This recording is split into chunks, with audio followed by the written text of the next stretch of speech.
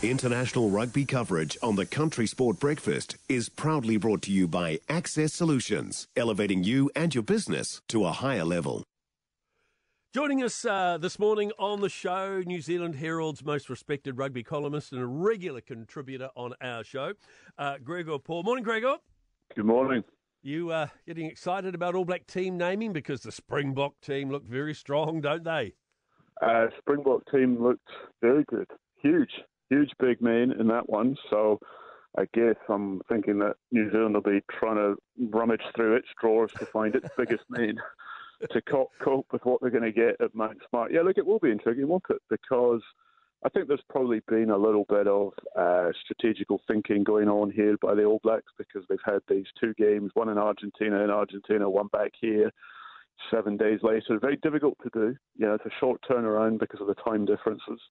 So I suspect that they've always had a team in mind for South Africa. We didn't see Brodie Retallick or Samisoni Taukei'aho or Richie Mo'unga start in Argentina, so I suspect that all three of them probably come into the team today. And then there's a few, what do you do? Shannon Frizzell played particularly well in Argentina, but do they want to have a wee look at Luke Jacobson?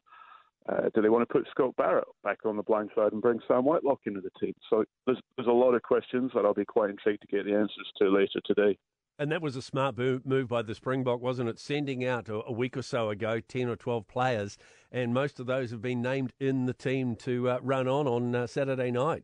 Yeah, look, I think the problem they had is they're so enormous, these guys. They couldn't all find one plane to fit them in, was probably what they were looking at. Jeepers, there's some big units here. Look, it's a smart play for South Africa to do that. Give themselves a little bit of time, so they've been on the ground, most of them, for longer than the home team will have been. But look, in the end, it's probably not going to make a huge deal of difference once they get out on the field.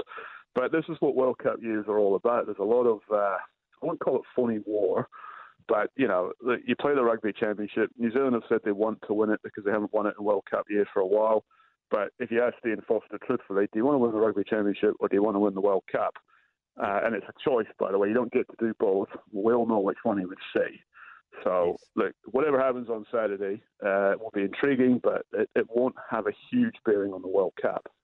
And from what I've read in your column this morning in the New Zealand Herald, this test could actually have been played offshore.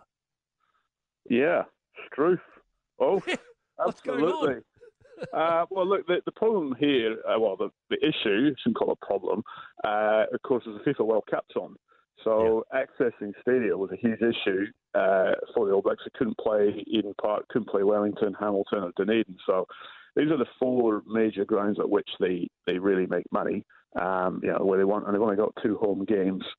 So they were looking around about, well, what can we do? Mount Smart was available, but the Western Australian government said, hey, Bonza, why don't you chaps come over here? Because it's actually really handy for the South Africans. Two big expat populations in Perth. Amazing stadium as well. And governments over there throw their money around trying to entice big sport because they've all spent big on building these stadiums. So they need to justify why they've done it. So that was on the table. It was a good idea because it would have worked for probably both teams. New Zealand would have made a lot of money out of it and it would have been easy for South Africa to get to. But in the end, everyone, common sense kind of prevailed. When I say common sense, what I mean by that is New Zealand have only got two home games. It would have been the wrong thing to have done to have taken the best one, the biggest one, offshore, and that would mean that we wouldn't have had South Africa here in 5 years. So, yeah, that's why they said no. How do you feel about the All Blacks playing on Mount Smart Stadium on Saturday night? It's a patch of grass. I mean, personally, for me, it's quite hard to get to. I live near Eden Park, so I'm grumpy about that. I can walk to Eden Park, so my life is easy. But all this other stuff about whether it's league territory or whatever, it's a patch of grass. And just because the blokes that play a different game are usually there every week, it really is just a stadium. After all, Moana Pacifica have played there for most of the year. So, all these people that get excited about league and union sharing grounds as if it's a big deal, it really isn't. We've run out of time. I was going to touch on a book, your new book that's due out in August, but we'll do that closer to release date, eh? Brilliant. I'd love to do that. Thank you.